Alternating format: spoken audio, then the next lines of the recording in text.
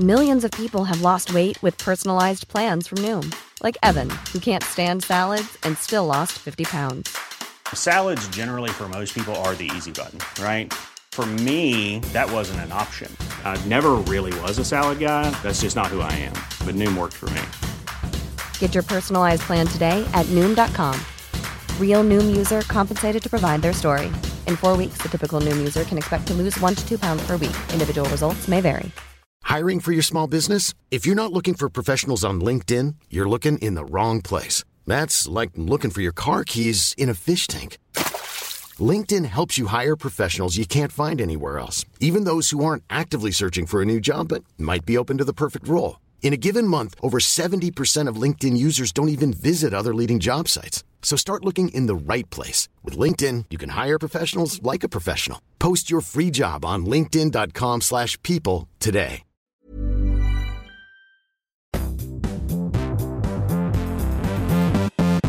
Hello and welcome to Recharge Wrestling. We're here to plug you into the world of professional wrestling. I'm one of your hosts, Krusty, and I'm with Sean, Keeney. Hello, guys. And Fishcake. Hello, how are you doing? Fishcake. Yeah, that's a new one. So we had a pretty exciting week, as well as the usual wrestling shows that we tune into all the time. We actually went to WWE Live in London the other day. Had a thoroughly good time. Fisher, what did you think about it? Yeah, well, it was just great to be back at a wrestling show. It's been sort of 2 years. You know, we booked the tickets in 2019, I think, for intending to go in 2020, May, I think, somewhere around there. And yeah, obviously got cancelled twice. And then they finally toured and we got our tickets. We had brilliant seats, as if anyone's seen on our Twitter pictures. We had brilliant view. And it was just a really fun night. Great to have a house show sort of feel about it. Really good atmosphere. Good night of wrestling, fun matches. So yeah, just a brilliant night overall. Yeah, can't wait to do it again soon. Don't think we'll go on the November tour, but if they tour early next year, I'm sure we'll be doing it again. Yeah, I think we're ready, aren't we, for the shows to come back again, the Raw, SmackDowns to come back over. But like for us guys, it was all our first experiences of a house show, so it's a very different feel to your usual weekly shows because usually you're sat waiting during adverts and there's a lot of downtime, and it's, you know, you obviously the TV shows for the people at home, it's not for the people in the crowd, so it's a very different atmosphere. And the wrestlers were just, I mean, I'm sure people listening to this have probably been before, but the wrestlers were just kind of off their leash. They're all being a bit more playful. It was all like a bit more of a pantomime type feel. I thought that the atmosphere, I think you mentioned already, Fish. I think the atmosphere was so good to be around. And I think for me, the main thing was Drew mentioning that we may be getting he's pushing for a pay-per-view in the UK. We recorded it and put it up on our socials, and it got a fair bit of traction, including Zaya Brookside gave it the NXT UK Superstar. So if you're listening, Zaya, give us a follow. Yeah. But yeah, no, so it was great. And I think this is something, I mean, can you imagine if they bring a pay-per-view to the UK? It'll be incredible. It's a dream of ours, isn't it? Yeah. That would be amazing. And as Drew mentioned, it's 30 years next year since the anniversary of SummerSlam being in the UK. Yeah. So I'm not anticipating they're going to bring SummerSlam or a major pay-per-view like that. But I think we may get something similar to Crown Jewel, which, to be honest, I think they're going to try and impress us. So I can imagine the lineup will be insane. One thing I will say, I was pretty skeptical about this show at first because I've always purposely booked the live shows over the WWE Live house shows. But I was really pleasantly surprised. It was nice to see some wrestlers that you would normally see have a 5-minute match end pretty abruptly, have almost 20 minutes in ring. And something Drew mentioned, which you could really see, is the wrestlers not taking it for granted, these shows anymore. We can't really comment because we've not seen them before, but in this sort of scenario. But I thought the wrestling was absolutely amazing. Better than what we see on TV week in, week out on Raw and SmackDown for sure. And one of the standout matches was actually Becky versus Bianca. Considering we haven't actually seen Becky wrestle properly since she's come back from having a baby, it was amazing. She was just so good in ring, and Bianca Belair, I could honestly say, is probably one of, if not the best female in-ring wrestler. And watching her live was just incredible. She was unbelievable. So I'm really excited for that Extreme Rules match now. Yeah, I think I agree with you. Sorry. I was just going to say, for me, that was the highlight of the night, the match of the night. That and Drew, obviously, his promo after telling us about the pay-per-view, and the match of Jinder, a street fight. It was good, wasn't it? I thought Jinder looked all right in that one. Yeah. And he wasn't just doing his headlocks in the middle of really enjoyable. It was really, because it was a street fight, I guess. There was weapons and big spots in it, and it was a really fun match. And there was nothing there where I was like, oh, this is boring. Whereas sometimes when you're on a TV show, you might have a promo that drags too long, or you've got too many backstage video package type promos, and that people don't come out, and then you're disappointed. The only thing we didn't get was, obviously, it was a SmackDown tour, and we didn't get Roman Reigns or the Usos. But I think having Drew there did make up for that a little bit. And obviously we got Becky, which, when the tour was announced, she wasn't even back in WWE. So I think they made up for it. So in the end, I was a little bit frustrated when they announced that Roman wasn't going to be there, which we'll get to later, because obviously he was on Raw, which we'll talk about. But to be honest, I didn't really... I would have loved to have seen him, but I didn't. Yeah, I didn't really notice at the time. Yeah, I didn't come out of it thinking, "Oh, this is it's a real shame they weren't there." I was happy with what we got. Yeah, I think there are a lot of feel good moments throughout the night. I think, obviously, completely echo what you two say, that the main event between Becky and Bianca was insane, and I thought Bianca was the standout of the whole night for me. Some of her reversals and just like the strength she shows. I know we see it on TV all the time, but just to see it in front of you, it's insane. I just think she's so good, and I think we were quite lucky because we got to see. I mean, and obviously with the Newcastle, Glasgow, Cardiff ones as well, we got to see a preview really for Sunday's match at Extreme Rules. I think because I think Krusty, you said it's Becky's first match really back. I mean, she won the title, but that was... It wasn't a match, was it? Yeah, it was a 10-second job. So this is her first... And again, correct me if I'm wrong, guys, but is this their first tour they've done since COVID? Have they done tours? They've never done tours. Yeah. They've done a couple of shows. They haven't done a tour. Yeah. So, I think we're very Makes us lucky feel enough. a bit special. Yeah, definitely. And I think, again, just echo what you guys say about... So if anyone's thinking... I know people may be thinking the same that I did, but because I know they've announced the tour in the UK in November, and it's going to be WWE live again, not televised. But I can honestly say, if you're unsure whether you'd enjoy it, you will. So don't hesitate. Go see it. I think it's fantastic. I think you'll really enjoy yourselves like we did. Yeah, definitely. I think just on that quickly, that November tour, just a heads up. I'm sure I've read online that they're bringing the SmackDown guys over for the start of the tour, and then the Raw guys for the second half of the tour. They're like coinciding it with the TV tapings. So the first half of the week when Raw's taped, they're bringing the SmackDown guys over, and the second half that makes sense. The Raw. So I think everyone is coming over, just the different stages. Okay. So yeah, I just think that's worth noting as well for guys who want to go. But yeah, definitely go for it, guys. I mean, maybe we'll look out for Raw then, so we can see the other guys. Yeah. Well, if there's a local one, I do want to see Roman still. That's the one. So speaking of Becky, go on.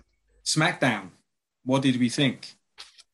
Yeah, so I actually think Becky is probably the place to start on SmackDown this week, because the show closed with the Bianca Belair homecoming back in Knoxville. I mean, I get why Kane introduced her, but it's a bit weird. Kane being I thought that's a cool moment. It was cool. I popped when I heard his music. He came out as the mayor. I'd have loved it more if he came out just as Kane. Yeah, like literally with the mask on and everything. That would have popped me. But that would have been good. You'd be like a Pringle, wouldn't you? If that had happened. But we got the sponsorships out again. We have Pringle sponsored. No, I thought it was brilliant. And I thought again both performers on the mic just performed. They were so good, both of them. And I always, speaking of popping, I always pop for Bianca saying, "You don't go here." It's such a simple catchphrase, and I kind of knew it was coming because it was like quite obviously building up to that catchphrase. I was like, yeah, go for it. And I have to admit, so far I'm on Belair's side. I know she's the face, but you know, I would love Belair to win the title back off Becky. I don't think it's going to happen. No, nor do I. I'd love that as well. I would love it. And one thing that made me think it's possible. I mean, also we've got this week's SmackDown to go, but Becky come out on top again here. Yeah, but that links into what I was going to say about this segment. The one thing I didn't like about it is I knew what was going to happen, because every time someone's in their hometown in WWE, they either lose the match or they get, if it's a segment, they come out looking bad to get heel heat. AEW does it kind of the other way around. If you notice, like a lot of the time, the hometown heroes win. And I prefer that method. I think it should be mixed, so it's not too predictable. But in WWE, I just knew that Becky was going to get the better of that exchange. And I liked the segment, and I thought everything they did was good. But it was kind of, every time they do that, I'm like, oh, can't you just give the crowd? I mean, I'm sure when the cameras went off, they probably did something afterwards where Belair got her revenge or something for the crowd. But for watching on TV, it did look a bit like, you know, oh, Becky's got the better of Belair here. And I just don't really get why they do that all the time. But yeah, I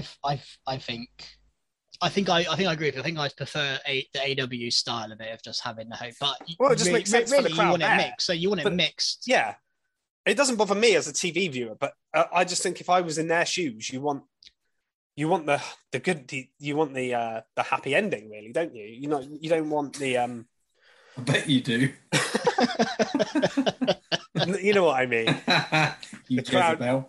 Bishop loves a happy ending. Let's get that trending. I knew that was a bad choice of words. Podcast. I knew that was a bad choice of words.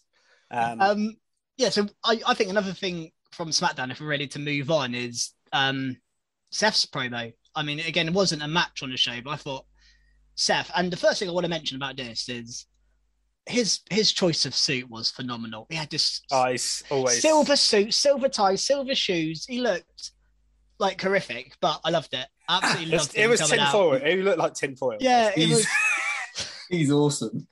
He just goes one step. He's like, you know, the saying is dialed up to 11. He's dialed up to like 20, 30. He is so like over the top. It is brilliant.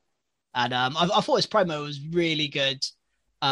A proper heel promo saying that it's very standard, really, to say that it's the crowd's fault, not his fault. You drove me to this. It's kind of the standard heel promo, but he delivered it really well. And he's setting up a third match between them, didn't he? He said, "Yeah, I assume that was going to happen anyway after the segment, after the match." You know, I wonder, you know, what are your guys' thoughts? When do you reckon that will be? Well, Extreme Rules is too soon. I know we kept mentioning Hell in a Cell, but we made a bit of a mess of that, didn't we? It used to be around November, but that's changed, hasn't it? Yeah, I forgot that Hell in a Cell had already happened. And I think on last week's podcast, I said I'd love to see it as a Hell in a Cell match, which I don't know. I think TLC may be an upcoming event after Saudi, or it might just be Survivor Series. I'm not sure, but I think I've heard anyway that Edge TLC, that could be good. If they had a TLC match, that would be good. Because it's like Edge's bread and butter. Yeah. I'd like that. That would be a real good play. I'd never thought of that. That'd be awesome. And then Seth could stomp him off of the top of a ladder through a table. Onto a chair. Well, that would be mad, but yeah, it'd be great. Or just have Edge just have Edge spear Seth off the top. That'd be for a table. Either one of those. I think the spear is probably more realistic than the stomp off the top of the ladder. Yeah. I heard Edge maybe gone for a little while, to take some time off. So if that's the case, I mean, I think they could even put this feud through to like Royal Rumble or WrestleMania season. I don't know about that, but I think it's possible. Yeah, maybe. They may see it out for them. Seth. I wonder whether Seth maybe gets into a title picture somehow and it starts to build, get momentum, and then Edge messes it up for him, which then brings us back again. Yeah. Well, we're going to get a third match. It's just a matter of when, isn't it? Yeah, I mean, just in my head then I was thinking about the depth chart on the shows, kind of who's the faces he can go against. But the draft's next week, isn't it? It's next I mean, Friday he's and not the Monday I'm pretty after. sure he's not going to move over, but Yeah, but there's going to be people are going to come over to Damian SmackDown. Priest or someone could be on SmackDown or so. You know, I'm trying to think of heels faces. Like, can you imagine that Priest Rollins could be a good feud, especially if Priest loses the title, or even if he doesn't. Be good. I guess. But yeah, I think. Yeah, I'm just very intrigued. That could be something interesting. It could be. You know, Seth's history with Edge as well. Yeah. I think that could be something interesting. Or I don't know. I'm trying to think of other baby faces on Raw that could move over. There's not that many. I mean, I can't see RKO, you know, or anything like that. RK Bro. You know, AJ Styles is a heel. I'm just trying to think of top people. But yeah, they've got to keep him busy in the meantime, haven't they? Drew, to keep the feud. Of course, Drew, yeah. They've got to keep... The thing is, they've got to keep Seth busy and interesting in the meantime if they're going to drag the feud out. Because otherwise, if Seth just does nothing for ages, kind of kills Seth's momentum on that as well. Because, like you say, he feels like after that amazing match at MSG, feels like Seth's on a bit of a roll, and obviously got the win and the hot angle afterwards. I did like the promo, but I did think went on a little bit too long. And I like Seth's promo styles and that, but it was so long. How very dare you? Yeah, well, it did drag a little bit. Especially when you know it's one where someone's not going to come out. Well, actually, that's what I was hoping there would be, like someone to come out. I mean, I honestly, I don't know who, but just someone. No, but yeah, because when it's just one person talking to the crowd, a long promo is hard to do because you've not got anyone to bounce off. And that's why I felt it just dragged a little bit, just because he was kind of repeating himself a little bit over again. And I get that he was trying to get his point across, but yeah, it was good. It was fine, but yeah. Yeah, I think the other thing from SmackDown which stood out, which isn't the match, we haven't really mentioned the matches. I mean, there's obviously, just quickly on the matches, the first match, the the tag, Big E and Balor v Usos was good, but I think... Yeah, I mean, we haven't mentioned... It feels weird that we haven't mentioned... We'll probably get into more Roman talk when we get to Raw, won't we? Because they were on Raw as well, I feel like the more important stuff that happened in that storyline was on Raw. It was sort of a filler show compared to the rest of the week, I think. Yeah, but a Recharge Wrestling favourite in Naomi, who we seem to mention every week for some reason, I thought her little thing with Sonya finally was kind of coming to a head, and I think they said this week we're getting a match this week. Is it Naomi's first match? The thing is, she got fined, didn't she, by doing this? And I just wonder where the storyline's going. I'm hoping it's leading to Naomi v Sonya Deville, because that'll feel like a really fresh thing, because Naomi's not really been wrestling. Sonya Deville's not been wrestling. And I would love to see them go at it. It may be a case of Sonya just gets someone else to wrestle on her behalf. Yeah. I wouldn't mind that for a while. I'd actually quite like a bit of a build, kind of like MJF did with Jericho. With the, what did he call it? The Five Labours. Five Labours. Something like that. Basically, Sonya saying, well, you're not touching me until you go through these hoops. Mainly because I want to see Naomi wrestle. What I don't want to happen is we get this one match, which will probably go on first at a pay-per-view, and that'll be it. I don't want that for Naomi, because she's a really good wrestler. Unless she could do good promos. So hopefully we get a few matches on SmackDown and Raw of different opponents, not the same one every week, please. And hopefully build up to that match. And I'm hoping they could make it be really, really good. The only the thing I've mentioned before with Naomi is I wouldn't mind seeing her obviously join the Bloodline with Roman and the Usos. That's what I think this is headed. I'm hoping that if I don't mind her not having loads of matches and going on a winning streak, if that's the case, because I think you could have her. I think you could have her lose to Sonya Deville or whoever. Yeah, and then get really like down, and the Usos are just like, that could be awesome. And then that's the way Roman she gets comes dominant. And picks her up or something. That could be really good. And then she goes on a winning streak. Once she joins the family, and then maybe even down the line, challenges or wins the women's title. I would love that.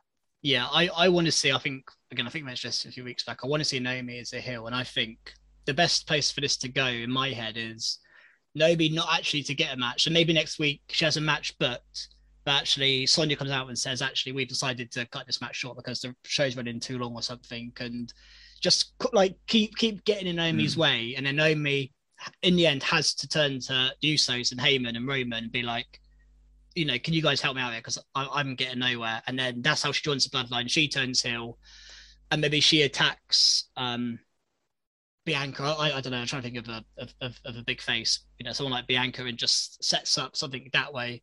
That's what I see this heading. I think she's going to authority and getting pushed back. She's getting pushed down because she's not seen as a big enough deal. And I think she has a clear link in with a very, you know, the biggest deal on the show. People that have authority. So I think for me, that's what I see this heading. I hope so. Because I think that'd be a great maybe it's more destination. Hope, I can see it. I can see a way how they get there. So I think knowing WWE, they'll drag this out. They'll keep spinning the wheels, and then they'll just transfer over to Raw, and nothing will happen, or something like stupid like that. Well, Sonya is on Raw as well, isn't she? So yeah. Hopefully that won't happen, but I wouldn't rule it out. Yeah. Should we move on to Raw? So anything else? SmackDown. Sorry. The only thing I was going to say about SmackDown that kind of links into Naomi and the women's division is my skid mark last week was obviously the women's match being cut on the 9/11 tribute Zelina again. With Zelina and that. But that match actually happened last week. So I was quite happy when I saw that match was finally happening. I was like, well, you know, that was my skid mark. So they're doing the match, which was obviously Zelina and Carmella versus Toni Storm and Liv Morgan. And then they did a 2-minute match, had Carmella walk off because she hurt her nose, made a bit of a joke of it. But I will say, the end result of getting Liv Morgan on a one match on a pay-per-view is quite a good result for that. I wasn't expecting a pay-per-view match to come from this because it's been it's barely been a feud, let's be honest. There's been, of all the big feuds that are happening right now, even on SmackDown, but in WWE in general, the last thing I expected was to see Liv Morgan beat Carmella, but I'm happy that they're going to hopefully get a match of time on it.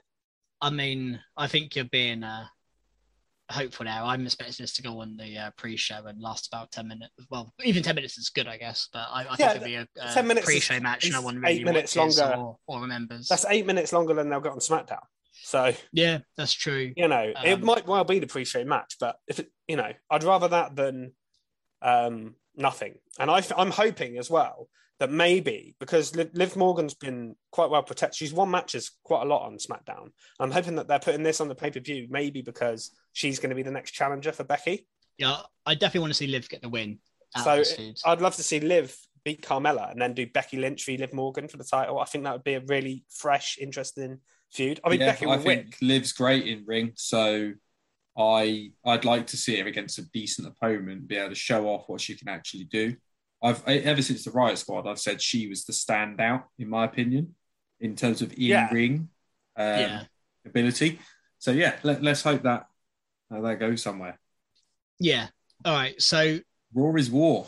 Raw is war. And we had a war in the main event between three behemoths, Roman Reigns, Bobby Lashley, Big E. I mean, guys, what did you think of this one as the main event? I mean, it's spectacular. It was very, I mean, we mentioned last week sort of Big E winning the title. It's kind of hot shot booking their trailer, but I don't understand why people would complain at WWE trying to put on a good show. So for me, it's a great thing. And yeah, I mean, I wasn't expecting that main event. Obviously, the tag match was announced in advance of the 6-man tag team match of the New Day. Yeah, that's how it came about, wasn't it? Yeah. So and then when that went on, I was expecting that to kind of main event the show. And then, so obviously when that opened the show, I was like, oh, something fishy's happening here. This is going to end in DQ. And then we're going to get something else later. Luckily, it didn't end in DQ. It probably should have, knowing the rules. Because Bobby Lashley come down and just beat the crap out of everyone. I loved it. Yeah, I love the fact they didn't DQ it. But normally, I loved the aggression in that match.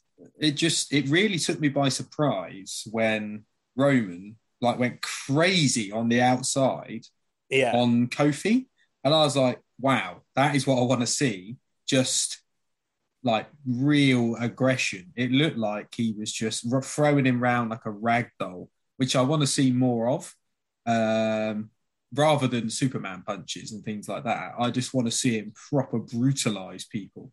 And I thought it was so cool. I thought Roman looked fantastic in that match. Really it's funny because I agree with you, Roman, but actually I come away from that opening match, the New Day Bloodline match, thinking about how great Lashley looked, because I think it's so easy WWE is so good at just, good, bad, depends how you look at it. But someone beats someone for the title and then they drop someone and I thought they're just moving on to this Big E Roman feud, building a long build for Survivor Series or something.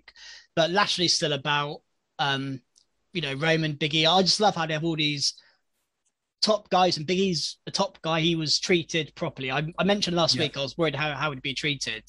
This is exactly what I wanted to see from Big E when he walks into.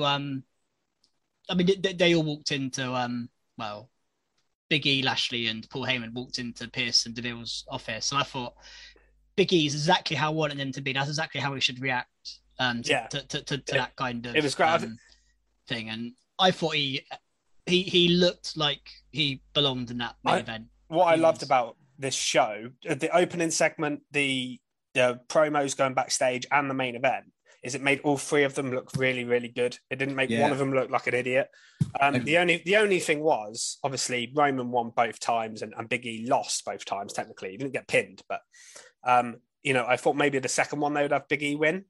That was my slight criticism, but that is nitpicking. They're going to protect Roman all the time because they want the Brock thing. And I think they still, to be fair, they still made Big E look great. Yeah, everyone looks great. He did a big ending on Roman, and he would have. It looked like he was going to pin him for 3, but Lashley broke it up. So they did protect. They did make Big E look a really big deal. And I think Lashley again has had another surge. I said a couple of weeks back I was getting bored of him, and I wanted him to. Well, it's interesting now. And go. But like the as I mentioned about Roman, the aggression he has and the power, and then that spear he did. Well, I mean, all the spears were cool, but the spear he did on Big E through the barricade. I always love a big spear through something. So through the barricade with the two big, huge guys, I think that was just really cool. And I'm actually excited to see him in that feud again. Yeah. I also wanted to mention that actually, I think the other week I mentioned I was bored of New Day. This has now reversed my opinion. I'm now excited again about what they're doing. This is the sort of stuff I want them to be involved in. Not necessarily the main guys, but they're involved in getting in amongst these main feuds, getting beaten up a bit, but also doing some real cool high-flying moves and taking some big hits, which, like with Roman, Kofi made that look so good. That's the sort of thing I want them to do rather than just playing up to the crowd all the time. I've had enough of pancake throwing and things like that. Yeah, I think the issue with the New Day is when they're booked the same and they just keep winning the tag titles. I think when they're actually involved in stuff that's interesting, they're amazing because they've got such good they're very charismatic. They're great in the ring. There's nothing bad about them in that sense. One thing that I think is interesting, we mentioned Lashley a minute ago being more interesting. What's going to be interesting going forward is obviously MVP is away now because he's having knee surgery. And Lashley actually cut that sort of fierce promo on his own. And Lashley's not known for his promo strength, but I think he's done quite well recently with his promos. But what is interesting is obviously Roman has the backup with the Usos. Big E has the backup with the New Day. I would absolutely love to see Lashley now go and get the Hurt Business back and be like a 3-on-3-on-3 feud. How amazing would that be if you got Hurt Business, New Day, and the Usos all like warring over it? I think that could be really something. It's something AEW does well, where they do sort of inter-feuding things well, and faction warfare involving a lot of people in one feud. I think if WWE went down that road with these people at the top of the card, I think that could be some amazing TV. And like you say, you can get great matches because you can keep it fresh. You don't have the problem is when you get like a 2-on-2 feud or 3-on-3 feud, there's only so much you can do. But you could really, play out quite a long feud because you could have Lashley v. I don't know. Well, you can have anything. So. I mean, Cedric and Shelton are great in ring, and I don't see storyline wise how it can happen because of how they fell out of each other. Like they got embarrassed by Lashley. I just don't see how they can go back unless money talks or something. They could do like that kind of. Well, I think you can just have Lashley go backstage and be like, "Look, I need some backup," and sort of. I think Lashley's going on his own now. I think that's probably the most likely thing, but I would love to see. He's gone now. Well, he has again without. Shall I make too weird an analogy? I think he's blossomed like a lovely little flower, Lashley. I think he's I think he's really blossomed. What a lovely flower. It's a lovely little flower, Lashley. I think he's blossomed like from this guy who couldn't really do a promo a couple of years back to some guy now who I think everyone takes seriously, and I think you can trust him on his own. I don't think he needs MVP anymore. I don't know, MVP's injured and he would still be there, but yeah, I still think MVP adds a lot to his act, and when he comes back, yeah, I just think if you say 18 months ago MVP is away from Lashley, you think, I worry about Lashley now. I'm not quite sure whether he can do it, but I think you know, I'd like to see eventually MVP on commentary. Just want to say, I think that'd be really good. Oh, he has done a little bit, hasn't he? On any of the shows as a full-time thing. I still think he has quite a lot to offer as a manager for now. But when he's done, I mean. Yeah, I don't know. I don't really think he's going to do much wrestling. Yeah, I don't really like him wrestling because he does tag matches with Lashley and he just plays the role. Well, you know he's going to be the guy who takes the pin up. Yeah. Kind of don't really want to see that anymore. So something else from Raw I think we definitely need to get into is Alexa Bliss and Charlotte. I think they had one of the best promos I've seen on Raw, back and forth promos I've seen on Raw for a little while. I thought it was brilliant. They were both basically deconstructing each other's characters. And I think kind of the highlight of the whole thing was when the crowd wooed and then Alex was like, that's not even yours. And then Charlotte's like, good. Don't talk to me about originality. And the reason it's just brilliant. The reason that was so good. Real. That clearly wasn't scripted. No, it wasn't. You could tell it was improvised. And that's what was so good. Look at Charlotte's face. She reacted like, oh, I've got a good line here. Like it wasn't a scripted line. You could tell, definitely. And I just thought it was brilliant. Real. I thought they both. And one thing about this I loved actually was this. I think you mentioned last week, Fish, about the doll and didn't like it and stuff. But okay, Alexa still kind of has a doll and whatever, but she kind of was a bit more real this week. Yes, she kind of stepped back a bit from her crazy personality. I think that's been happening gradually anyway. It has. Like they've been doing less stuff with the doll. It's just been there as a prop, which I don't mind. I don't mind it being a prop so much. It's when it was doing like stupid stuff like winking and then distracting people. That was bullshit. Like you can't be doing that. And especially in a title feud. Like if you're going to do a feud for the title, Charlotte Flair is quite a serious wrestler. You don't want to make the women's title a complete joke. So I'm glad. I think Charlotte's doing such a good job of making it believable that she doesn't want to be in this stupid feud. It actually feels like she doesn't, but I don't know. Maybe she doesn't, but it feels real, which I think's cool. They've made me excited for the match now. Like the promos have made me really excited to watch it, even though I say it's predictable. I don't know actually, because Charlotte doesn't seem to have long title reigns. She has a lot of reigns.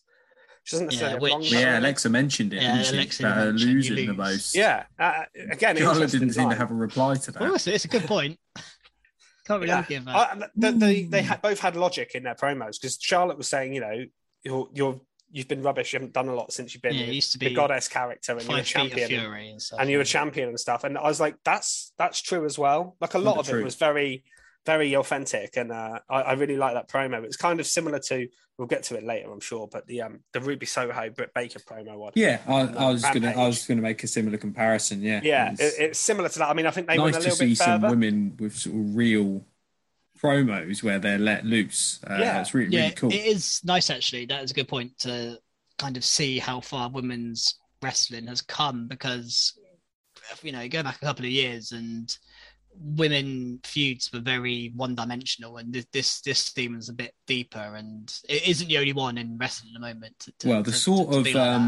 Feud that we don't want, I'll mention a bit later on in the show. That was Eva and Doudrop. That's the sort of that's a classic. We're trying to get away from. That is exactly what you would get, isn't it? I'll mention that a bit later on in my Favoriato segment, but I'm going to give you a spoiler there. Come up. And just I want to say this is my favourite ever feud with a slide in the ring. I think this is the best feud I've ever seen with a slide in the ring. Yeah, I think it's brilliant. I actually think Charlotte should have gone down it at some point. I would have done. She might do onto her head or something like that. You could do a cool move off of it. Yeah. Yeah, some other people that I haven't seen, I just want to quickly mention some guys we haven't seen in a long time, which I'm actually really happy to see, is Angel Garza and Carrillo. Yeah. I thought this match was great. I was really surprised by them beating Mansoor and Ali because they seem to have a bit of momentum going. And there was a moment where they absolutely ruined Ali into the ring post. Yeah, that was great. He went Ali flying. made that look fantastic. Oh yeah, Ali's such a good wrestler. But I want these guys to be used because I remember in NXT these were two of my favourite up and comers, and I thought these could be great. And I thought, oh no, they've just put them in a tag just for the sake of it. But actually, I could really see these guys contending for the title, and they've got the charisma to do it as well. Just like little things like Garza whipping his pants off and things like that. I love it. I just think it's great, and I hope we're going to get a build now, and we might see them in the title picture at some point, especially with the draft coming up. We might have some new. The thing is, I mean, you've through. Got they're obviously going to be a heel tag team, which is interesting. We've not really seen Humberto as a heel before, but Garza's a great heel. And you've got obviously RK Bro at the moment as the Raw champs or baby faces. So maybe they could be the next heel sort of team to push and be challengers for RK Bro. I would like to see that match. Yeah, I mean, I can see some good interactions between Garza and Riddle if they did that. I can see some real good, because I think Garza has been one of the most criminally underused wrestlers. Yeah. Going. I think he is so good in ring. And I want to say as well about this match, the finish of this match where Garza had he did a chin lock, but like I don't know what you call it. It was like a reverse chin lock or something. I don't know what it's called. And Garza did like a running drop kick onto the guy's chin as he was being submitted, and I just thought it was brilliant. I really enjoyed that finish. It feels like about time they did something with these two, really. Yeah, I mean, they are related, and I think they had a little feud. They in 205 Live? Or they something? Did mention. No, it was on Raw. It was on Raw. Was it on Raw? Yeah. When Cruiserweight was on Raw, maybe. Yeah, it was that kind of period, I think. But I thought it was great, and I just think just give me Garza. My only downside is very minor, but they got rid of Garza's. They gave him new music, and Angel Garza is some of the best music in WWE. I loved his music. I loved his original theme tune. I can barely remember it. So if I could play music on this podcast and not get sued, I would play it for you. I can't remember right now. I'm gonna go away and I'm gonna sing it for you next week. But I love it. Angel Garza's theme music, and they changed it to something quite generic. Just nice to see some guys being used. Let's carry on. Just one more little thing from Raw before we move on. I think we should move on in a minute. But I really enjoyed as well. I thought this was probably the best Raw this year, all things considered, with the main events, Charlotte stuff, good wrestling. Much negatives on the show. I thought another really good match just on the show quickly was the Orton AJ Styles match, which you'd expect from two people of that caliber. But I really loved the spot with the Spider-Man meme bit where AJ went to do the phenomenal forearm and then RKO, and then they both stopped and pointed at each other. I know what you're going to do. You know what I'm going to do. I just thought it was really, really good stuff.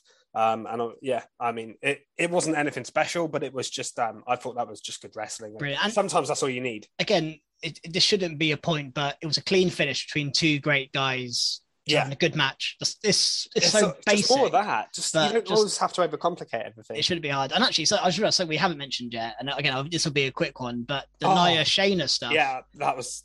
We finally got to see the Shayna Baszler. I think we've all wanted to see. Last week we all said that Shayna was. I mean, I think Krusty even said that he wouldn't even care if Shayna was not on the roster anymore because she was that irrelevant. And now this is really. I'm really happy that I've changed my mind now. Yeah, exactly. She's shown some of that NXT grit that I wanted from her. I want to see her breaking people's arms, and Nia Jax's reaction was. I want her to be a heel that I hate.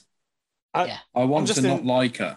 I'm impressed by their direction with this feud because I just assumed that the way Shayna Baszler's been booked, I just assumed Nia was going to win the match.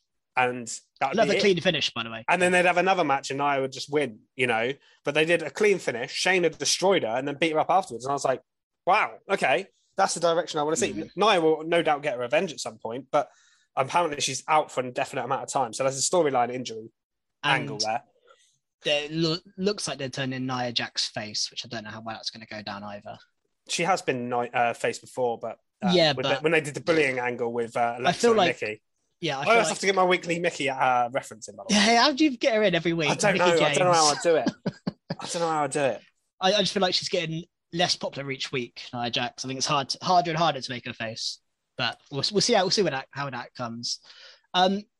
NXT then. I don't think we need to go into specifics of NXT this week because there wasn't too much standout-ish in terms of matches. A lot of squash matches, a lot of everything. But we're 2 weeks in of 2.0. What do you guys make of NXT so far? I am a bit just confused. I said last week I was confused and conflicted. There was some stuff I really liked. There was some stuff I didn't like. And there was some stuff I just didn't get what it was doing. And I'm still a little bit in the same boat. I really liked the opening stuff of Ciampa on this show. Like it was proper, felt like an old NXT promo, and with the veteran kind of do you know what? The charge. I actually didn't like that because it was a bit weird and staged. I didn't like the way they were all just. I don't like. But I like the six guys in there, and it just that's I don't like stuff like that. I want there to be a reason for them to be in the ring, and they were just stood there waiting for him. But the one thing I think that's standing out at the moment is the fact that they're just trying to cram everything in, and they're doing squash matches that are really quick. They're putting so many people on a new show rather than focusing on. I was confused. Yeah, I think they should. I think after about 3 new people, I was getting a bit fed up. Yeah, I was like, hang on, this is like an advert. It just felt like there was a load of adverts. Yeah, I feel like what they should do. Obviously, when you've rebooted it, you want to have 3 or 4 new people, 3 or 4 new stars that you want to push. But I think they should only put the people on the show that they're planning on actually pushing and presenting, because they put people on the show here.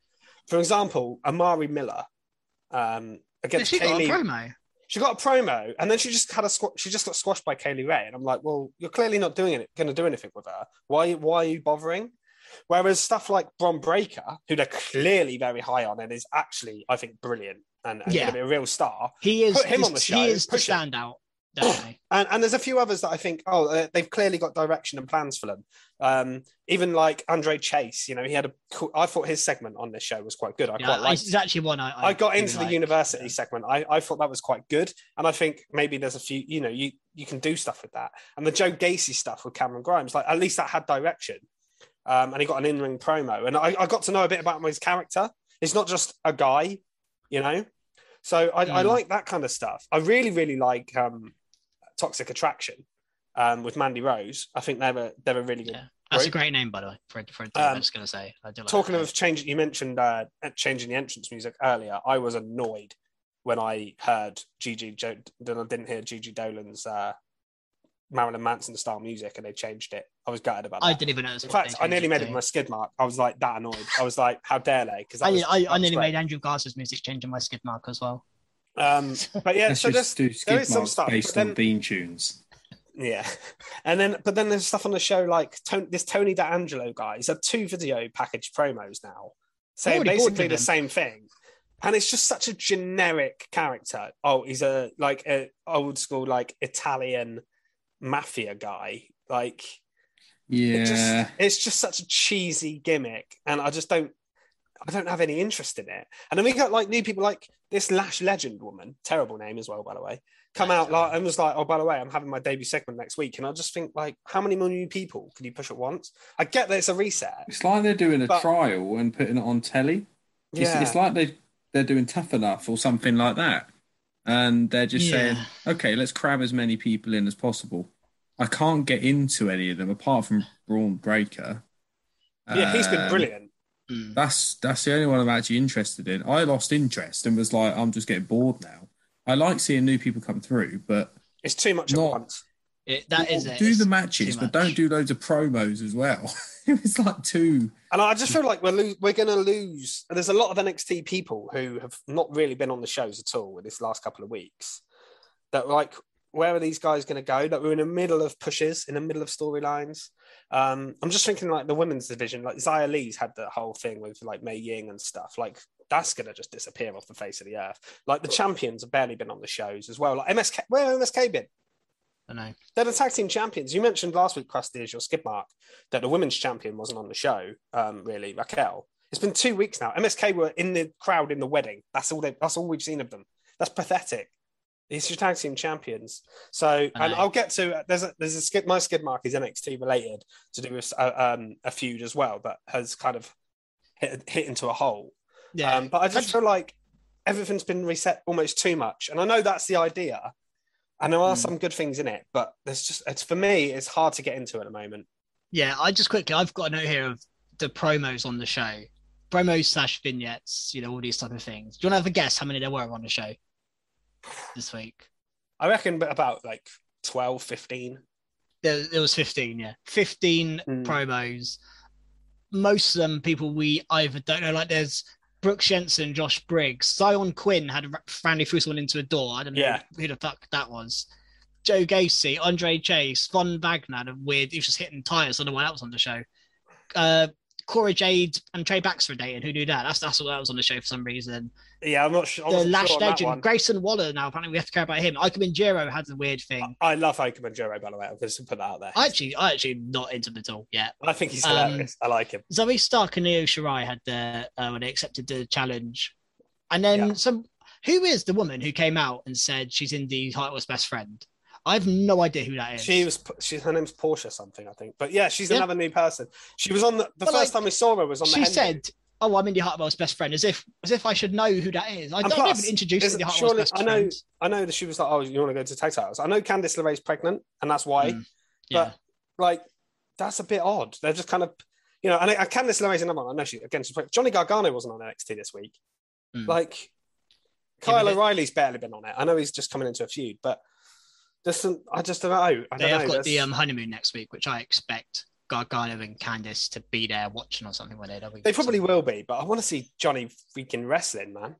I want to see him in the ring. But at least we did get. I mean, one thing that reminded me of the old NXT a little bit. Again, the matches are too short. We talked about squash matches.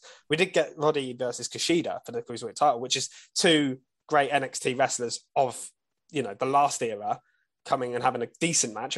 It wasn't takeover standard that they could have. And we got a title change, so that's newsworthy. I wonder if that means Kushida's moving. I don't know. I don't know what's going to happen there. The fact that Grayson Waller as well comes straight out afterwards and challenged suggests that they're not doing a rematch, not doing anything there. As if we should care about. Again, they've just moved on and Kushida, move on this. And I like Diamond Mine now, and I like the act they've got. I quite like it. I'm torn on Diamond Mine. I like the Creed brothers, I suppose. And I do think it was the right decision to put the belt on Roddy, but I just feel like I want a little bit more from that match. It was good. I think it could have been better. A bit concerned about NXT, to be honest, at the moment. Yeah, I think it's going to build, but I reckon they're going to go back to... Yeah, that's the thing I was going to say. I think they've gone back to being developmental rather than the third brand, as they claim to be. A couple of years ago, they were in Science Series. And that's all well and good, but you've got a selection of wrestlers in there who are too good to be developmental. And that's the problem. Well, if you're going to have a developmental brand with Bron Breakker in it, then that's fine. But then if you've got Pete Dunne, Kyle O'Reilly, Ciampa, these guys are like up there with the best in the world. Like, and they're not developmental guys. So yeah, I want to mixing it up a bit too much. I want to see some guys move to the main roster. I think they will in the draft. Like an LA Knight. Was LA Knight on the show this week? I don't think he was. He was right at the start. He was. Did the promo. That was it. He was. He's got to come up. Yeah.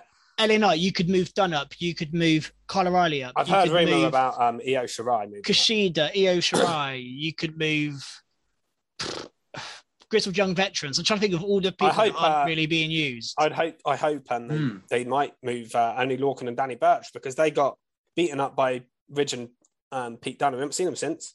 I don't care about them. Grizzled Young Veterans is a good shout. Yeah, I think Grizzled Young Veterans. They would be good at riling up some crowds. Yeah, they're very good. I just think they're great in ring. Another point actually quickly. We've just had the breakout tournament where we introduced 8 new people. And always at that point, you're like, 8 people at one time. Just it's a bit much. No, they've just thrown in another 20 at us, and this.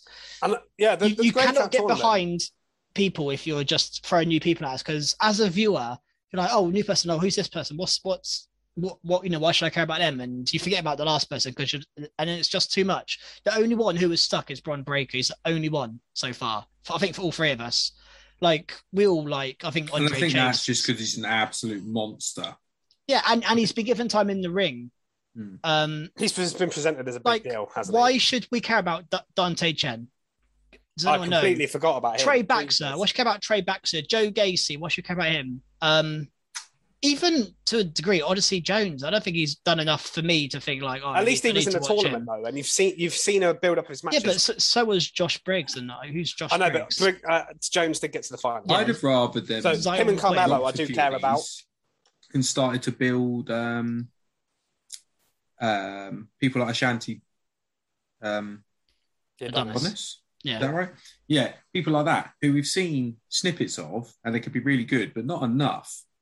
Why bring so many different people in 1 week? I don't know. Or do a tournament again. Just do another tournament and let them all wrestle. I think the point we made last week is you could have left you don't need an NXT champion right now, really. You don't need one. It's not like you've got TakeOver, on the horizon. You could have left the title vacant and done a big tournament. And you could have had the final as Ciampa v Bron Breakker. You could have had that as a final. But we could have then learned, maybe Carmelo Hayes, or actually he's probably a bad example because we know that. Maybe Tony D'Angelo gets to the quarterfinals. Maybe we like Tony D'Angelo because we've seen him wrestle, we've seen stuff about him. But instead, they're all thrown in at random points and they're just getting squash matches. And I think there is a point to squash matches to a degree sometimes, but not when that's all you've got on your show. Yeah, there's too many. There's too many. And it's too much at once. Too much. Just quickly, Fish, there was a Twitter poll. Did you have the results on that? Yeah, so we did a Twitter poll. We had a few interactions. We didn't have a massive amount of... so it's a small sample size, but the majority of it was quite negative on NXT. I basically asked, what do you think of NXT 2.0? Because the reason I did it is because I've seen mixed reviews. I've seen some people think it's really, really good. They like it, the direction. They think it's quite cool. I've seen some people that think it's all right and are just giving it a time to breathe. Like, that's how I feel about it. I don't hate it, but I don't love it. I think the match and the wrestlers need time to breathe. That's the problem. Yeah, and then there was sort of the option 3 or 4 minute match isn't enough. No, yeah. and then we've had the option of not liking it, and the majority was the bottom two. So either I'm not bothered yet, but we'll see, or I don't like it. There was a few that did like it, but the majority was negative, and it didn't surprise me too much because I feel like people don't really know what this brand is yet. Yeah, I think sometimes people are too quick to just a finishing point at the moment from me anyway. NXT's probably gone from being one of my favourite shows to watch to the bottom, and it's gone to the bottom without doubt. There's no question. Oh yeah, I agree. Maybe I don't like Raw or something. I can set up a good segue here because the Wednesday Night Wars, NXT v AEW. Look at the difference now. AEW is now, in my view, my most look forward to show of the week, and NXT is the bottom, and they have just mine are AEW and SmackDown. Different directions, and they have been for a long time, really. But I always used to really look forward to NXT as well. But now NXT, at the moment, it's definitely fourth. I'm sure we'll be saying something different in 4 weeks' time. But at this moment in time, and just we it can have its own skid mark. Yeah, we here at Recharge Wrestling, we always keep an open mind, so we're not closed books on NXT just yet. No chance. No, I mean, I watch NXT. We're willing to give it. We're willing to see. If you heard us talk about 6 months ago, we would have been didn't like Raw, and we loved NXT. And I've had periods of time where I've been high on Dynamite, but not as high as other people. Well, there was points when for us in the UK, when you would wake up Thursday mornings and I'm thinking, okay, what do I watch? NXT, AEW. I would often watch NXT first because I'd be more into it. And now, if I had that choice again, NXT would even be a thought. AEW have added so many superstars though in the last few months. It's propelled, that's and the I think difference maker. That now means we should talk about Dynamite. Last night, we all watched today, so this is fresh for us. We're all fresh for this one. Obviously, we didn't mention Rampage as last Friday's show, but we can link it into this. Yeah, I think AEW as a whole I don't think Rampage should get its own. No. But only one of the... This week's Rampage is quite a only one of the matches kind of linked to what happened on Rampage, and I'll mention that when we get to it. I think we need to start with Danielson Omega. Of course, which kicked off the show, which was a surprise to me. Bit of a surprise that kicked off the show, but what a match this was. And I want to quickly say, I don't think this was anywhere near as good as they can go. I think they can go a couple of levels up on this match. They've definitely got another gear. They have 100%. And it was so good anyway. The hype around it was just incredible. The point, they both stood in the ring in opposite corners looking at each other. The crowd went mad. That Danielson was laughing and smiling. Kenny was just... You know what? Did you hear what sort of lip read what Kenny was saying? He was going like, I don't give a shit. Yeah. Like, he was proper healing it up, and it didn't matter to him. Like it didn't matter to him at all. Kenny's the GOAT, I think. I think Kenny is the GOAT at the moment. He is great at the moment. Don't let the Tribal Chief hear you say that. The Tribal Chief will be on you like a... He would. But he is just insane. They are the top two at the moment. In ring, he is insane. I mean, I can honestly say, I think even Trump in WrestleMania is my most anticipated Bryan match. Yeah. Even, I suppose, discounting when he won the double title. You mean ever? Yeah. Okay. I think so. I think right up there, yeah. Right up there. Recently, then, yeah, easily recently. Before the WrestleMania match, I wasn't really fussed on Bryan. Yeah, and I think there's a couple of factors why. I think one, it's in AEW, so we don't like if it's WWE, you think, this is going to be a kind of smoz finish. It's going to be like a roll up or a distraction. Probably not going to be a clean finish. Well, we didn't even get a finish here, so I know, and that is. I don't know what you guys thought about that, but I actually liked the finish. I didn't mind it at all. And because it doesn't happen often. We've seen it. Yeah, exactly. Cody Darby had it. Yeah, I think it was an Orange Cassidy. I think it was an Orange Cassidy match as well. Oh yeah, Cassidy. Yeah, he did, I think that was maybe Cody as well. There's definitely Jericho. It works in this scenario, doesn't it? Yeah, and I think it's a good card AEW have because WWE would never do a draw. Do you know what? It's a good job they opened with this because I think if they did the main event and did the draw, I think fans would be a bit like, "Are you kidding me?" Yeah, I think the finish does. It works. They're very clever, aren't they? Opened it. I think the match was mixed in terms of the technical wrestling was quite slow, but actually they're two of the best wrestlers in the world, so they're going to show this off. But then when they did some real big moves, wow, did they do some big moves. And one I wanted to mention, a couple of them actually, the Snapdragon on the ramp. That Bryan winced when I saw that off for so long because of concussions, you're like, wow, to put his trust in Omega shows how much of a good wrestler there is. And wow, did he make it look good. Yeah. And then you had some huge V-triggers with like... Yeah, he ran down the ramp, didn't he? Ran down the ramp. And I thought Bryan's going to jump out of the way of this. There's no way he's going to connect to this. He just absolutely flew into him. I know. Which is, with other people, I mean, I'll talk about it a bit later, but Ruby Soho was an example of this. The run-up just looks like pointless. They're running up for the sake of it. They're having a little trot. Kenny looks like he's going to take his head off, which I think it's great when they can make it that convincing. Yeah. The Avalanche Dragon Suplex off the top. Wow. Could you get any worse than on the ramp? And then he goes. Although Bryan did land on his chest, though, he kind of flipped over in the air. I don't know whether that was intended or not, but Bryan, he didn't land him how I think maybe they wanted. No, he didn't. I don't think. Or you maybe could it was do a on purpose. Snapdragon off of the top, could you? But yeah, it's just these moves. And then Bryan did some amazing reversals out of the One-Winged Angel. Showing how good he is, and it looks so convincing as well. I just think the wrestling from the pair of them was just in terms of in-ring quality. This may have been the best TV match this year.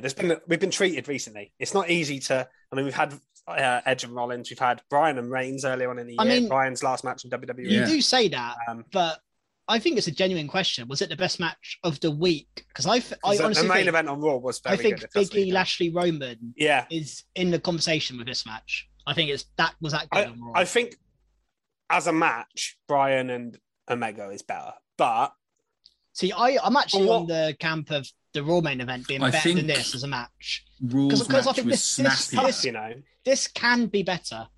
There was never a point. Well, there was maybe if it had a finish. Yeah, but there was never a point where both of them were going hell for leather on each other and big kickouts and stuff. That's saving for a pay-per-view. No one hit a finish and no one kind of got in what they wanted. And I think if they would have done that, would have maybe gone up the extra level, then there was no question. But I think that's exciting though that we've got that. Whereas I think the superstars on Raw went for it.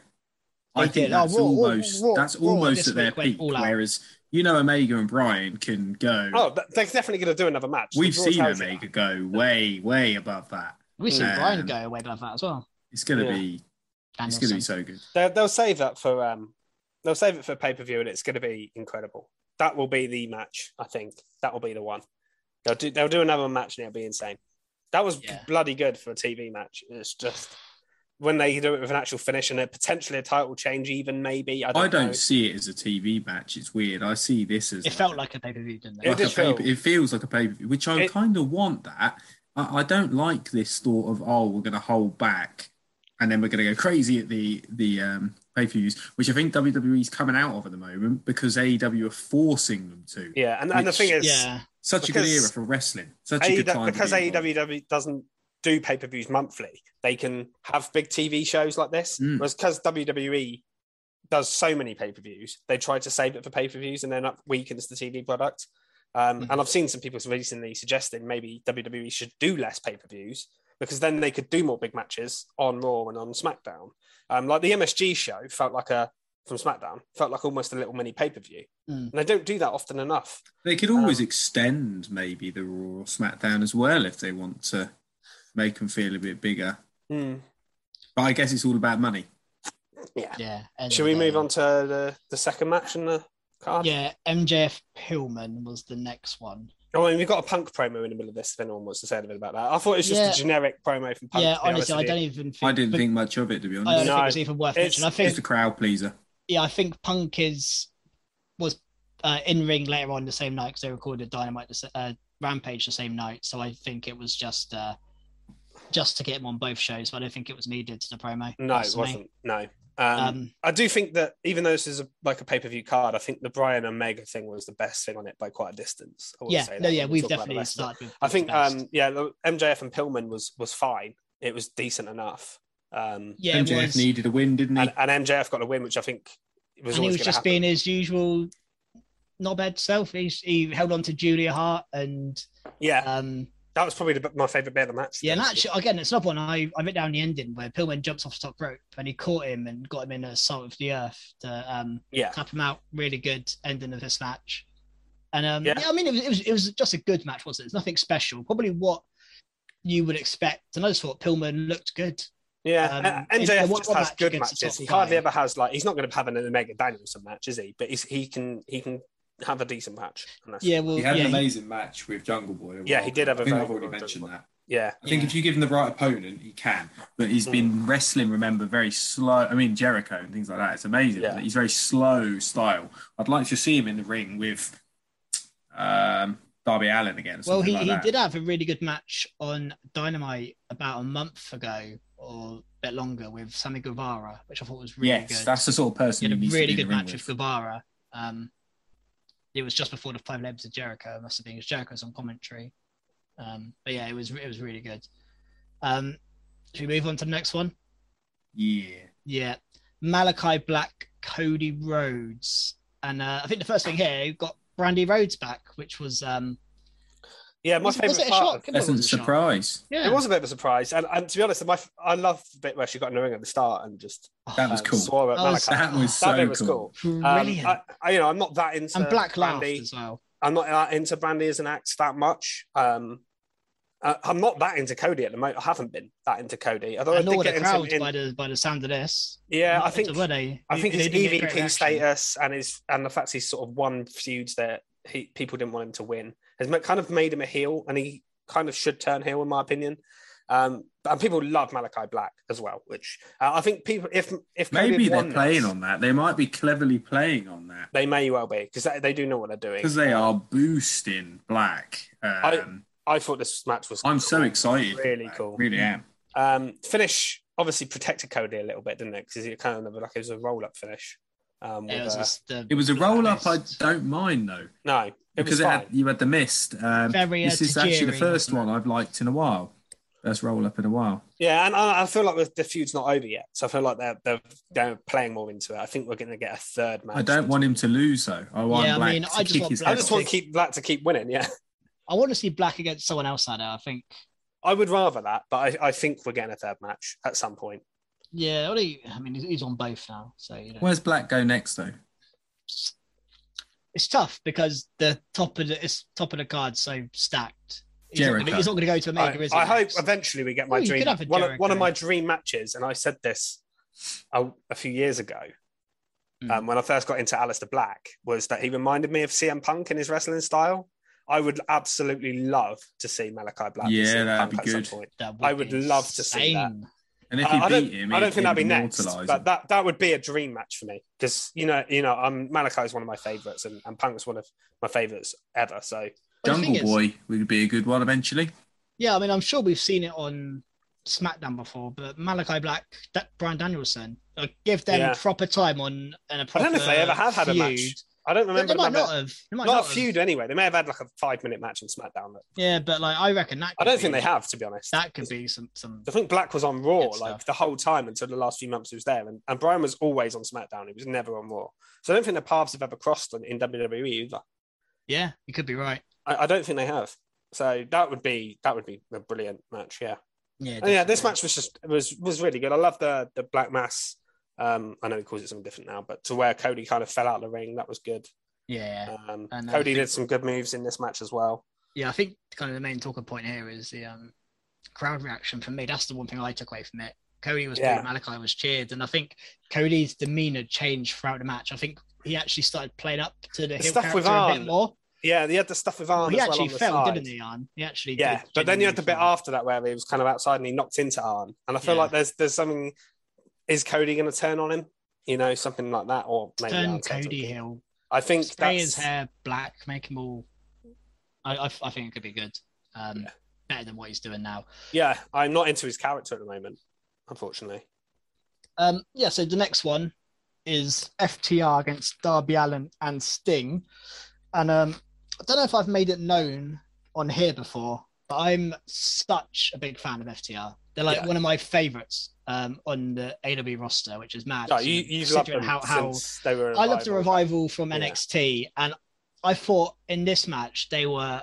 I think all four were brilliant, by the way. I thought Darby was the least impressive. I want to give massive credit to Sting, man. I mean, how the guy's 62 years old. I also think FTR made him look great. God, they sold for him. God, they were good. And I like Sting. I really do like Sting. And I'm not normally a fan of some of these older guys. Well, when I heard he was going to wrestle in AEW, I was happy he was coming there. I was like, that's cool. But when I heard he was actually going to wrestle, I was like, oh, no. Well, I wasn't bothered at all when he first came in. But now, I love seeing him come out. And I think the pairing with Darby is absolutely genius. And I like seeing him in the ring. I know you said Darby sort of held back a bit. But I think that was on purpose, to let Sting... Yeah, this did feel like a Sting the feud is more about Sting and Tully, though, isn't it? Like they teased the Sting and Tully match, so I think that's why I think he punched him. Yeah, it's just weird to see Darby take a kind of a back seat in a match like this. I was a bit surprised, and I say take a back seat. He had the best moment of the match with the finish of his that was coffin drop. I forgot to about stop him breaking up. This finish was amazing. I love the finish. Oh my god, I love the ending of that match. Yeah, the match was good, but the finish was amazing. That coffin drop on the outside. Yeah, that was to stop him break up. And my God, he did a couple of the match coffin drops. Mamma mia. But the balls on that guy to just drop on your back on the... I mean, that must have hurt Cash as well. He's in between the hard bit of the ring and then Darby's back flung onto the back of him. And I'm actually, just a little side note, I'm really happy that Cash is... able to wrestle so quickly because he had a serious injury, didn't he, to his arm? Yeah. He genuinely, his muscles got ripped to shreds, but with catching it in the turnbuckle, and he's back and doesn't look like he's really missed anything. Cash, so I just want to give him credit as well. I just want to give FTR credit. I think they're both credit. I think they all did really well here. Should we move on to the main event? £10 on Vodafone. Sorry, that was an awful dad joke there. Sorry. Credit. He means like phone credit. That was terrible. Oh, God. That was a terrible joke. You can tell it's a dad in a group. That one was out of nowhere. That was an RKO there. I apologise for that. That was awful. Someone would have laughed listening. I just did it. I'm here next week. Main event: Ruby Soho v Britt Baker. Yeah, what do you think of this? I was more into the promo on Friday than I was into the match itself here. Unfortunately, promo was amazing. The match was fine. Like it wasn't bad. It was decent. Actually, I thought it was quite good. But I was really the promo made me really into it. I really loved the personal touch on it about banging a dude in the back and the fact that Ruby got fired, didn't run away. I thought it was all really, really good stuff. Made me into the match. The match itself was good. Wasn't over. The thing that kind of took me out of it a little bit was I kind of was 99% sure Britt was going to win. And that kind of made it a little bit pointless in that sense, but it's fine. Like, sometimes predictable is good, but the way they also got to the finish was predictable here, with the interference finish. I get that you want to protect Ruby Soho, of course you do, but I just felt like it was a bit like, that's just... Yeah, it's one of those matches where I think we all kind of knew what was going to happen, and maybe even how it was going to happen. Yeah, but exactly. I think it was the right decision, because I actually think Ruby Soho didn't lose too much in losing. It was, but it was kind of just like, I wasn't that fussed. I wasn't that invested. Yeah, I think I mentioned last week or the week before, probably last week, that I was a bit worried that they threw Ruby straight into a title match. And I think, if you lose this, then where do you go? But I actually think they booked it to protect Ruby a bit. And I think she still... Like, one thing I do think is she felt like she belonged in a title match, which after one squash match and a battle royal, maybe most people wouldn't. So I think she come across really well. Yeah, I thought the match was good, but I think the promo was that good on Rampage that it built up the hype so much that the match kind of let me down slightly. Yeah, that's a bit how I felt about it. I thought the first 10 minutes was very slow, very disjointed. It was as if it was a warm-up to their match where they were sort of choreographing it, is how it felt to me. And at some points I was watching Ruby thinking, I'm not too sure she knows what she's doing at this point, which is a shame because I was that excited. And I thought in the match at All Out, she looked really impressive. So yeah, I thought it was an okay match, but when I've seen Britt versus Thunder Rosa absolutely tear the house down, I thought it wasn't up to standard. And I know it's not a pay-per-view, but it felt like one. To have this main event, I thought was a disappointment. If I was going to rank it in the matches, it'd be way down, if not at the bottom. Against the rest, which I think is a shame because the women had a spotlight here. Which is a good maybe thing, maybe pressure got to Ruby slightly. It's like I mentioned earlier about the running ready for a kick. It just looked like she was jogging across the ring, stopping and then kicking. It was pointless. She might as well just done a standard kick to the face. But it was a good match. They protected Ruby. I still love her as a character. But in ring, it just didn't do it for me, which I thought was a shame with the amount of build-up. I worry that sometimes with AEW's women feuds, once a person sort of drops off the title scene, they kind of disappear and fade away. And I hope that they keep Ruby around in a good, decent spot in a good feud, because it'd be a real shame if she signed for AEW. Her comes in quite hard, does well, because they've not really signed. They've done this with. Obviously, they've signed a lot of men from WWE and stuff, and they've kept them hot. But like, if you notice, like Hikaru Shida, she had the belt for like so long, like a year, and now she's barely on TV. And I just don't want Ruby to disappear into that because I think that'd be a real shame.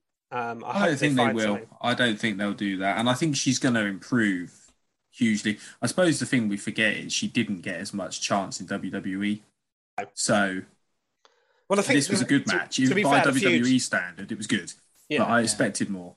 I think I don't think the feud may not be over anyway, thinking about it, because of the finish. I'm sure she'll try and get some revenge somewhere. Maybe she'll get a tag partner in AEW to try and take down Riho. She's had Statlander and Shida, wasn't she, on her side? Or was it Riho? What's Sarah Logan doing? Sarah Logan, yeah. Sarah Logan. I know she was backstage on the day she debuted. I saw a little clip of that. I did enjoy the end, though. There were some big moves with some kickouts, which did surprise me. and I did really enjoy that part. I thought it was decent. It just could have been a 5-minute match, and it would have been fine for me. Just do the last bit. Yeah. All right, so we're ready for the skid marks, and I actually think I'll start this week because mine isn't maybe my most passionate skid mark of all time. I think just quickly before you say it, I think this week was probably the hardest week to find negative stuff from that we've done so far. It was the standard of the last week. Raw was like, we just debated whether it's the best Raw of the year. AEW was like a pay-per-view. NXT, all right, it maybe had a few things we weren't keen on, but it's still in its kind of infancy. And then SmackDown was good. So, and didn't have anything that, like, it wasn't anything amazing, but it wasn't anything that was stank the place out either. So I think it was maybe that's why I felt a little bit negative on that Brit match, because the rest of the week was just amazing. Yeah, maybe. Yeah, probably. So say what your skid mark was, but I must admit I found this the hardest week to pick negative things to really have a rant about. No, I completely agree. And my skid mark actually comes from Rampage last week. I think it's my first AEW skid mark. It was a hard week, like you say, but I think just Matt Hardy in general and his HFO, Hardy Family Office, whatever it's called, I don't know. But Rampage at the start, we had Butcher and Blade against the Lucha Bros, which they lost, and there's nothing wrong with the match. But then everyone comes out in the, I think we mentioned a couple weeks ago about Private Party being great, but they're being held back a bit by Hardy, and he just has all these people. Like, he's got Butcher and Blade, he's got the Bunny, Penelope Ford seems to be with him at the moment because she's not with Kip Sabian, and he's got Private Party, and he's got who are those? The H2 Hybrid 2, those guys as well with him. It's a bit overpopulated, it's just isn't it? too much, and it's hard to care about any of them, and I really don't think it's working. Because they lost. Then we got the Bunny, Vianna J, and the Bunny lost as well. And then you have Penelope Ford come out, and all ends in a brawl again. It's all just a bit messy. Maybe it's waiting for a build to break them up. I hope. Yeah, I just don't really want this on my TV. And one of the main reasons is we're gonna get to a Matt Hardy, Orange Cassidy heavy hair match. Yeah, I'm not interested. I just don't care about it. Like, with all the talent AEW have, they don't need this on their TV. This is just so unnecessary. And I don't know if anyone cares, like, because Matt Hardy got someone from the crowd and started shaving his head. Some guy dressed like Orange Cassidy. Jack Evans with him, of course, because Jack Evans is someone we should care about, apparently. And I don't know. I say, very strong week for wrestling, and this was one of the only times I could have turned off a show because I was like, I just don't care. Like, yeah, the Rampage last week, the start of Rampage was ruined a bit for me because of just everything involved with Matt Hardy coming out and then promo, and I just didn't want to see him anymore. Yeah, I agree with you on your skid mark on that. I mean, it wouldn't have been my skid mark purely because I don't care enough about it for it to be like, it didn't bother me enough. Do you know what I mean? But it's just, I just don't care about it. And there's very little in AEW where I'm like, not turn off the TV, but I'm not invested in it at all. All those, look at those matches on the cards for Dynamite and even this week's Rampage, which I'm sure is going to be a good show with like CM Punk be Will Hobbs and stuff. Just Matt Hardy and that group and this feud is just something that's just not interesting. There's always going to be one or two feuds in AEW. Like the feud before, I remember we was talking about QT Marshall being someone we didn't care about, like in feuds. And then there was the stuff with, like, even when the Gun Club turned on the Big Show, like, yeah, that was pointless. On Paul White, sorry. There was all this stuff, and it's just kind of there as filler. And there isn't much on AEW where you feel like that, but like Matt Hardy feels like he's in that kind of spot at the moment where fans are invested in so many other good things. There's so much great wrestling, so many great storylines that Matt Hardy's just kind of there doing a thing. There's so many other people that they should be putting on the show that they're not. Yeah, it's just a shame because Matt Hardy is such a legend. Lance Archer, really. Brian Cage. There's some real good tag teams as well they're not using. Million. It is a shame. Skiddy McSkid. Well done. Yeah, Skid all over him. it is a worthy skid mark, I think, from this week, because, like I say, it was high standard. Shall I go on to mine next? Yep. You may skid. I think Krusty will save the best one till last, because I think he has got the most obvious one. So my one is, it's a shame because this is a bit of a different thing. It's between two factions that I actually really, really like, but I don't like what they've done with it. And that is the NXT feud between Hit Row and Legado del Fantasma. I've been a massive fan of Hit Row since they basically... since they come on the scene. I really like Swerve. I think Top Dollar and Ashanti have added to his act. And I think B-Fab, even though we kind of criticised her in-ring work last week, I think her character and her promos have been really, really good. I'm really interested in them. However, I say that, but I feel like this feud is I think they've been feuding now since like July or June, like 2-3 months. I think we've got one 6-man tag team match before B-Fab and Elektra Lopez were even introduced to it.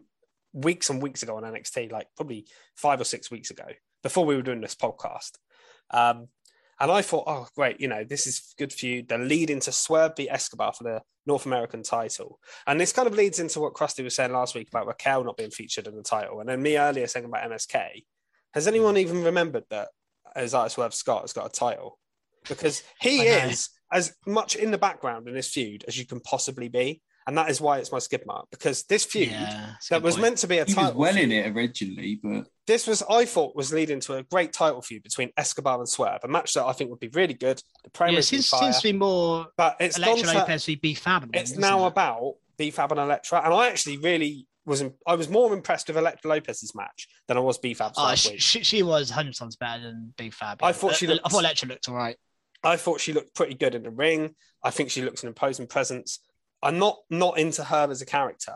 My skip mark comes on the fact that they've dragged this feud. This feud's been going on for 3 months, and Escobar and Swerve haven't had a match yet for the title. And where the hell is it going? What is the end goal here? What is the point of this? Because I feel like this is a never-ending feud that hasn't actually had any matches. Like WWE sometimes does never-ending feuds, and they have 10 matches, and it's too much. Yeah. Here, it's not been enough. They haven't even done a one-on-one match between Swerve and Escobar. The guys in the background are fairly in the background, and now it's just become like a feud about the women. And I get maybe they're trying to make all the parts of that feud, like when the Inner Circle and the Pinnacle feuded, and they kind of span it off into separate feuds. So you had Santana and Ortiz feud with each other. Santana and Ortiz with FTR. You had Jericho with MJF. You had Hager with Wardlow. Guevara with Sean Spears. But they all had individual matches. They all had individual, and it felt good. Whereas with this, I feel like they're trying to do something like that, but no one's doing anything apart from the women. And I just don't understand when the title is completely in the background. I actually forgot he had the belt until the other day. He came out and he was stood in the background, didn't do anything. Because I think Ashanti the Adonis actually did a bit of a promo, and then B-Fab come out and Swerve just stood there. And I'm like, you do realize this is the start of this group, right? I don't get it. Yeah, you're right. Swerve was the hottest guy in NXT. A couple of months ago, I was so into it. And now, I always forget he's in that group. I know it's just ridiculous to say, but it's like, oh yeah, he's there with B-Fab. B-Fab's group. That's what it seems to be at the moment. Yeah, that's a worthy skid. What about you, Krusty? So, my skid mark for this week was Eva Marie and Doudrop. I feel like I'm seeing the same thing every week. I don't really understand what's happening here. The story doesn't seem to change. It's just Eva Marie versus Doudrop and Doudrop winning. Yeah. Every week. I don't really get it at all. Are they trying to fill the 3-hour show? I don't understand. There's plenty of other people that they could wrestle. Even have Eva Marie and Doudrop in tag matches with other people to make it interesting. Say, well, I've got this friend and I've got this friend. Let's have a match. Not the same thing over and over again. None of them are showing any decent, real skill in ring. And we know that Doudrop can wrestle because of NXT UK. She's great. It's probably questionable, but I wouldn't mind seeing her try to do some more. But this is just boring. I am so bored of it. It's such a classic cliche. Of a feud anyway. The body you're not like me. You're not pretty. You're not normal. This crap, which I like to get away from anyway. That shouldn't be on TV in 2021. That sort of stuff. It's just so boring and. Let's not have any more of these matches. I don't mind seeing them, but let's either put them in tag matches if we're going to keep them together or separate them. It's just gone nowhere. I don't know what's happening next with it, but please don't carry it on. They've got a little crutch because they obviously brought Eva Marie back. They're probably paying her pretty well, better than they're paying Doudrop, I'm pretty sure. And Eva Marie cannot wrestle, so they broke them up too soon. They have to have Eva Marie on TV, I think they will. And I just, it's stupid. It is so stupid. Like the match, she just runs around the ring, she chases her, and then she gets a ring and beats her up. Same happened last week. I think you should either try her wrestling, or make her a manager. Yeah, Eva Marie only works if she's a manager. She isn't terrible on the mic. I mean, she said some bad stuff on Monday, but I think she plays her role pretty well. I mean, I was just thinking, just as you were talking, maybe you could pair her up with Dana Brooke, who's doing nothing, who's like a pretty strong girl, and have that as like a connection between them. And Dana Brooke can be her heavy or something. And you could have Dana Brooke Doudrop matches, which would be a lot better than what we're getting at the moment. Just as an easy way to keep the feud going, but have matches we maybe care more about. Yeah, it's one of those things. I mean, I say I don't like the fact they brought like the body shaming part bit into it. It feels like that's such cheap storytelling from like the 90s, where we've moved on from that now. Like you were saying earlier about the women's stories being three-dimensional and feeling good and real. That's a step backwards. And the fact that, like you say, they're doing the same, I wouldn't mind it if Eva got the better of Doudrop once in a while or did something smart to make it interesting. Same thing every time. I'm not just pretty, I'm smart and I can outsmart you. And I might not be a better wrestler than you, but I can outsmart you kind of thing, which is decent. But it literally is just Eva Marie, I'm pretty. Something I wouldn't mind. And then Doudrop beats her up. Yeah. So something I wouldn't mind. I can't believe we're ending the podcast with this, but if Doudrop went heel through snapping, and maybe even Marie manages her and becomes her manager, and Doudrop just turns into some absolute wrecking machine. That is how this all started, by the way. That we did start with Doudrop being but I mean, she should be a proper heel. Even Marie being a manager. But I mean, a proper heel, not what she started as. Well, not even a heel, just a really good, powerful wrestler, sort of like we have with Alpha Academy with Otis and. Something like that. I think in NXT UK, she wasn't a face. Was she? Yeah, she was. I mean, she had that partnership with Jack Stars, and she had the feud with Kaylee Ray, where she was definitely the face. Yeah, but I mean, earlier than that. Way earlier. I don't know. I can't remember. Yeah, I feel like she was always. She was good in ring, and she was pretty destructive as well. But yeah, sorry to end on that. That's a problem with our skid marks. We always end on a bit of a negative note, don't we? But, maybe we should have a positive thing. But then again, we talk. Maybe about we should start with the skid mark. We do, like, in terms of the pods, we do like 95% of positive stuff and just 5% of negatives. But, well, yeah, I mean, we analysed most of the segments, and most of that is fairly. I think it's been. I think we've been a bit negative about NXT, but other than that, I think we've been pretty positive. But there's a reason for that. And it's because we care, NXT. Yeah, we care because we care. Yeah, care too much. For like 3-4 years, that was my favourite product in wrestling by a mile. Before AEW was around, I'm talking here anyway, and even at the start of AEW, was competing with it, in my opinion. But yeah, when it was just sort of Raw, SmackDown, and NXT was the only things I watched. NXT was on another level with like Cole, Gargano, Ciampa, etc. And I just lost the line now. I don't expect it to be the same NXT, but I want it to be good in a different way. And at the moment, I'm just not sure what it is. It's all about the boom. That's what it's about. You got it. Well, yeah, that's some good skid marks. Yeah, that is. And I think that's us done for another week. So we should probably wrap up there. First thing to say is follow us on Twitter at Recharge Wrestle. Interact with us, send us messages, questions for the pod. We're always up for answering stuff on the pod, so any kind of interaction would be useful. Also follow at Robot Republic _ who are our parent company. And they have other podcasts on their platform as well. Our platform, we share the platform.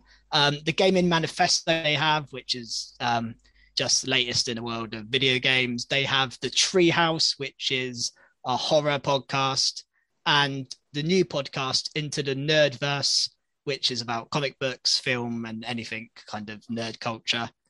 But I think for us this week, so I think we're all out of charge now. So I think we're going to take the week to recharge back up, and we'll see you the same time, same place next week. See you later, for guys. more cheesy puns. Goodbye, guys. Come back for the puns. See ya. Bye. Bye. See you guys.